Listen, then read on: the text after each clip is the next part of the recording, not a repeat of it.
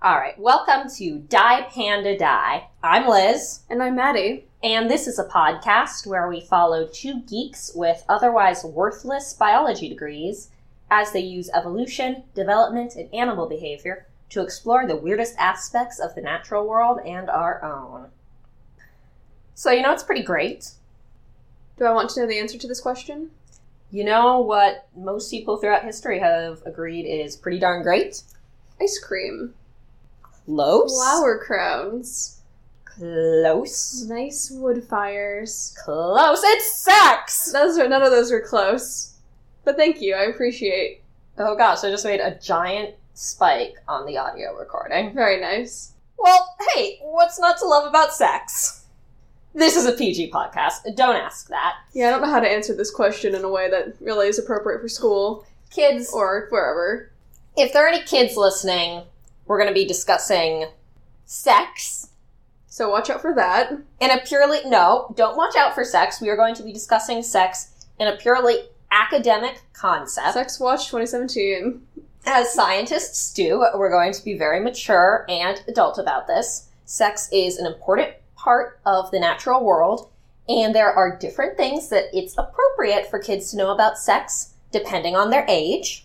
That said, we're going to be talking about duck genitalia, and that stuff is wild. So if you're young enough that the thought of genitalia grosses you out, please stop listening. Or if you don't know what that word means, just leave now. But probably for the best. But if you are an 8th grader who hears the word duck penises and just laughs, or if you have an inner 8th grader that hears the word duck penises and laughs, which I do. I think we all do a little bit. They're so innocent and nice looking, and they have penises that are filled with lymph. That's a fun fact I spoiled for you right now. It's full of lymph. Duck cock. Woo! Horrible, Liz. Liz, no. Liz, you're killing me. Oh. So why is sex relevant to evolutionary biology? Well, sex is pretty darn important to evolutionary biologists. After all, during sexual reproduction, our genes get mixed up, so some genes from the mother and some genes from the father are discarded, and then the leftover genes combine together to form a new creature that is biologically unique. It adds diversity to the population and allows for adjustments of a population to changing environmental. There's a bunch of bacteria that just reproduce by splitting in half, and they do evolve, and you can use them to study evolution and natural selection. But if we look out at the real world and not in a lab, most of the types of evolution that people study, especially evolution in plants and animals, for this evolution to occur, you need successive generations of plants and animals, and to have successive generations of plants and animals, you need some plants and animals to have sex. Or rather, at least sexual reproduction. An actual act of intercourse is not necessarily. That's true. Sexual reproduction is when the genes from two different organisms combine to make a new organism. And that's through the process of meiosis. And so that's all still relevant for us, even if the trees aren't out there, Yeah, when we use coitus. When we use the word sex, we do kind of refer to the act of the sexy times. We like semantics here. It's a verb. We like semantics here. And sex. Yeah. So, This is fun. So, sexual selection is something you hear in 8th grade biology classes, and it makes people snicker. But for the longest time, the idea of sexual selection was something that people used to define traits that they couldn't really explain through normal natural selection.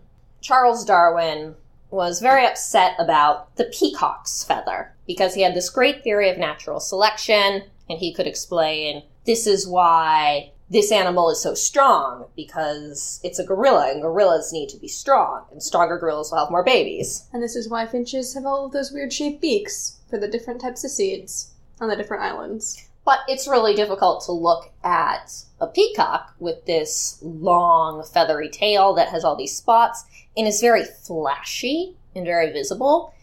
And especially if you're a 19th century English gentleman and the way you interact with nature is by shooting it, you say, oh, a peacock, that makes a great target. why on earth would natural selection favor something so flashy and obvious? It just makes you vulnerable to predators. It's just not very practical. It's just not practical, thought the man who was wearing a tailcoat and a top hat to go hunting. In, the Indian heat. The idea of sexual selection is that these traits gave a fitness benefit because they made you more attractive to females. And this was a very controversial theory because it required one to believe that a woman was capable of selecting a mate. That was actually the rationale for why this couldn't work. Oh, the females can't be choosing their mate. Females can't think about sex. Whenever women hear the word sex, they just hear a buzzing noise. So sexual selection was this idea that you could explain all these weird traits that didn't make a lot of sense by saying, well, maybe they don't make sense to us, but they probably make sense to somebody. They probably make sense to the females that select the males that have these weird traits. So how does that work? Sexual selection is the idea that you have these traits that are genetic, and that because other animals want to mate with the animal that has this trait, that increases its fitness, even if the trait is something that in other ways might slightly decrease its fitness. So if a bright blue feather makes the other birds want to mate with you, then it might be worth it to have predators want to eat you slightly more. If bright blue feather bird manages to have a lot of reproductive sex before he gets eaten by a cat, he's done really well for himself and his kids will probably have blue feathers. And so they'll be passed on, even though high incidence of cat consumption. Yeah, and also here's another place where I'm going to be pedantic and point out some definitions. Mate selection is where an animal selects another animal to mate with. Sexual selection is the long-term effect these choices have on the gene pool as a whole. So when we talk about sexual selection, that does not refer to the act of one animal choosing another animal to mate with. That refers to the long-term effect after generations. Of selecting genes in the gene pool. Yeah. So back in Darwin's day, in the generations after Darwin, people finally accepted, well, maybe female animals can make these sexual choices because they're dirty animals. And so they started thinking, well, what does sexual selection have to do with fitness? So the idea was, well, if a peacock has the energy to waste on growing flashy feathers, it must already have all the energy it needs in its body, so it must be very strong, and it must have a great immune system. And so maybe the flashy feathers are a signal to a female that you should mate with this male because he's really healthy and that health will probably be passed down to your kids. There's the fitness benefit. Your fitness increases because your children will be healthier. And while it's true that a female peacock will not want to mate with a sick-looking male peacock, a peacock that doesn't have a lot of its feathers, a peacock that's kind of a mess, a female won't want to mate with that, but that doesn't necessarily mean that a healthier tail indicates a healthier immune system and that this behavior in female peacocks is directly devoted towards providing a healthier immune system for their children. There's a difference between they're not mating with sick peacocks and peahens always look for the healthiest peacock to mate with. For me, the way I like to think of sexual selection is a feedback loop that's gone nuts. Sexual selection has 4 parts. An animal has an attraction with a genetic base. For example, a buffalo who is really attracted to a male buffalo with wings. And she has a gene that says, I am attracted to buffaloes with wings. And 2, an animal has an attractive trait with a genetic basis. So you have to have a male buffalo with wings. And the wings are genetic. Did I wander into a KFC commercial somewhere along the line? 3, the animal with the attraction is able to choose an attractive mate. So the female buffalo has to have a choice of winged and non-winged buffalo. And 4, that they produce a viable offspring. Delicious, delicious offspring. So these baby buffalo, they don't necessarily have to have a stronger immune system than the other buffalo. Because what they do have is a high likelihood of having inherited both the genetic attraction for wings and the trait of having wings. And it's also another kind of catch-22, because while they have those wings so they can fly swiftly away from the hunters who will hunt them for their delicious wings are what make them attractive to hunters. So sort of a catch-22 vicious scenario. That's very funny, but that goes directly counter to what I'm trying to do with this example. It really does. I'm sorry, Liz. Because actually the wings are too tiny for the buffaloes to fly. Oh. They're just there to look pretty. And be delicious. Okay, so very tiny wings in They're this example. very tiny wings with... Oh, that makes sense, because you never see, like, gigantic buffalo wings. And, like, when you eat buffalo wings, they're only very tiny wings. And so I've always wondered, like, well, how'd they get this off the buffalo? I assume they're big ones. No. They're vestigial buffalo wings. They're very vestigial buffalo wings. But so you have a bunch of baby buffalo that have a high chance of having inherited the gene for being attracted to wings and the gene for having wings. And now these genes are linked. They're in the same little creatures. And so all of those buffaloes' offspring will probably also have either the gene for having wings or the genes for being attracted to wings or both. And so then they'll probably hook up with their cousins. Great. Okay, they're animals. What do you expect? And as a result of this, because the genes for the attraction and the genes for the attractive trait become linked, you have a subpopulation within the population that is reproducing with itself and is, over time, able to produce more offspring. And so these linked genes spread, and it creates a feedback loop of the more times you have animals with these traits, the more closely linked the traits become, and the more likely you are to have animals that perpetuate these traits. So sexual selection doesn't necessarily have to signal anything about the animals. It doesn't necessarily have to be related to health. And so if you're a scientist who wants to say, is this trait an example of sexual selection? You don't need to prove that there's anything going on with that trait other than it's a cool, weird trait. I have a few follow-up questions. Mm-hmm. So, do the buffaloes only have 2 wings? And so you need, like, a huge buffalo herd in order to get enough buffalo wings to feed everyone on Super Bowl Sunday? Or does each buffalo have a lot of, like, maybe thousands of tiny buffalo wings on them? So their entire bodies are covered in buffalo wings. Okay, let's just get to the duck penises. Let's just get to the duck penises. Like some kind of weird Aquinian cherubim. Okay, so there's a lot of good examples out there of animals that have sexual selection, as we just described. So the classical examples of sexual selection are in birds, and that's why in so many bird species you see these males that are much gaudier than the females. You don't only see it with birds of paradise and peacocks, you also see it with cardinals. Is there a reason why it's in birds?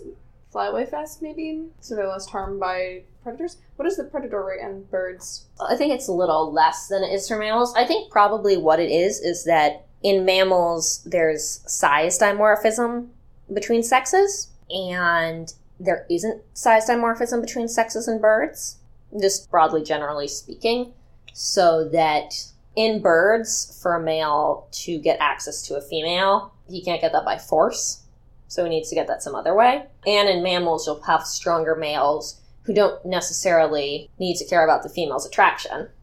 Birds should rule the world. Gosh, mammals are problematic. Mammals suck. Get rid of them. Suck. Oh my gosh. Let's get rid of the mammals. Let's all become birds. We'll be bird people, and we'll solve sexism.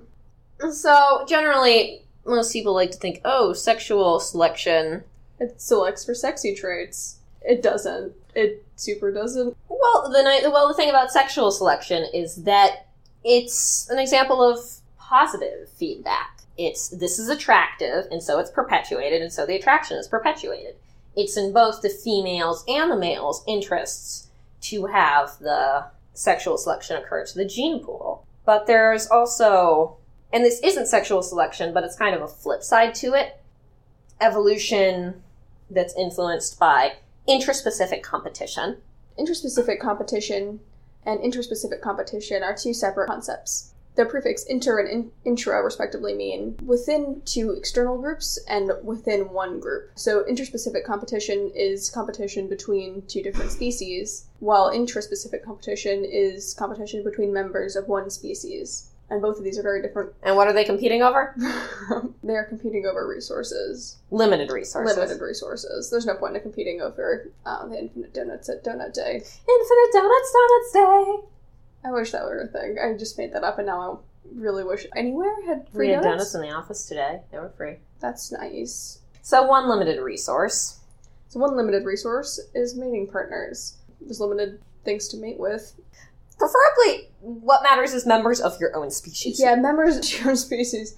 I really lost my train of thought here. I was distracted by the next sentence, which is, this leads to spiral duck penises. And yes, they are spirals. They are corkscrews, and some corkscrew up to 13 times. Sometimes they're longer than the duck itself. Sometimes they are longer than the duck itself. This really makes me wonder about physics. How does it, fall over? It's internal most of the time. It's internal most of the time. There is a brief period when it is not internal, though. Yeah, but then it's mounting the female. And it has the female to balance on. Oh, I guess that's true. Yeah, okay. That's true. That makes sense. Because what's also fun is that because duck phalluses are supported by lymph instead of blood, reproduction is so fast, researchers studying it had to record it with a high-speed camera. It just literally fires and goes limp. It can't keep it up. It can't keep it up. No, also, fun fact, male ducks have these corkscrew penises, and female ducks have corkscrew vaginas. They actually have anti-corkscrew vaginas. They corkscrew the other direction. Heck of a signal, alright. They're spirally, and they also have, sacs and crevices, which, I don't know exactly what that means. I can't exactly envision it, but it's weird. Sacs and crevices. It's exactly how it sounds. Yeah, there's a couple different theories about it. Some people say it's to make the male penis get lost. Yeah, just confuse on it. its way up. Some say that these encourage more ejaculate, or that they might also be used to contain sperm until the duck wants to use it. So what I'm wondering here is, why do they not want to have sex here? Why is there so much not wanting this? The general theory is that fitness is different depending on, among many things, the sex and age of an animal. If you are a newborn animal, then you are the most fit if your parent is paying the most attention to you. So naturally, as a newborn, your interest is to make your parents pay attention to you. That makes you more fit. If you are a parent animal, then your best fitness interest might not to be only taking care of your one offspring. Your best fitness interest might be having 3 more offspring. And so there's competition that occurs between parents and offspring. And just the same, there's competition that occurs between the different sexes. If you're a male duck, then your best interest is to have sex with as many female ducks as possible, to have as many offspring as possible. And if you're a female duck, then your best interest is to limit the number of males that have sex with you. Because creating eggs is costly. Exactly. It's And very costly. Raising baby ducks. Raising baby ducks. No one wants to be stuck alone with a litter of ducks. Although, I think male ducks they do actually co-parent their young. But yeah, so by having this opposite genitalia, it lets female ducks promote their evolutionary interest. We were talking about birds of paradise earlier, where sexual selection is in conflict with survival. But I did want to just highlight the birds of paradise a little more, because there's just so many cool ones, and they're weird. They do wacky courtship dances, and that's how the females determine which ones they want to mate with. There's this one cool one with a blackbird that raises its wings and has 2 blue spots, and it jumps back and forth on branches, and it's just waving its wings, and it's hard to even see its head in the conflagration of feathers. And it's really cool. There's actually a case where sexual selection has run rampant on pre-existing preferences for things that don't exist in the species currently. So there's 2 closely related African birds, the long-tailed widowbird and the red bishop, a closely related sympatric bird. That means they come from the same place. That comes from the same place. So the long-tailed widowbird clearly has a long tail, and so the females prefer long tails of that species. But the red bishop females, even though the males have shorter tails, females actually prefer males with longer tails. And researchers learned this by gluing false tails onto the male red bishops. and the females liked it more. Which just goes to show how genetically ingrained these traits are. Also, just how many behavior experiments I know of where researchers have, like, glued stuff onto animals. It's a fair number, like, usually non-harmfully, just to test it. I mean, it was like, they're just feathers. Now they have a cool tail and they're super sexy, like, that's really great. That's a cool thing. Okay, so the takeaway for evolutionary biology here is that sometimes evolution does weird things that don't really make sense when you first look at them. But when you get to know these weird things and when you study them more and you look at the underlying patterns, they really do support the theory of evolution as a whole. When you understand that there's a genetic basis for attraction and that this genetic basis can be so strong that it can overpower constraints that would be put on a trait by other forms of natural selection, then it makes sense that sexual selection would occur.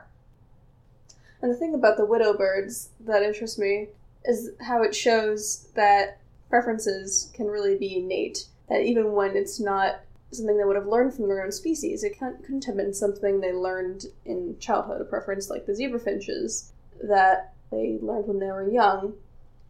Their males of their species don't have long tails, and yet this preference is still here, presumably as an evolutionary relic from a time when perhaps they did have long tails or a common ancestor of theirs. Or perhaps the genetic attraction itself is linked to another gene that they share very, very closely with their cousin species.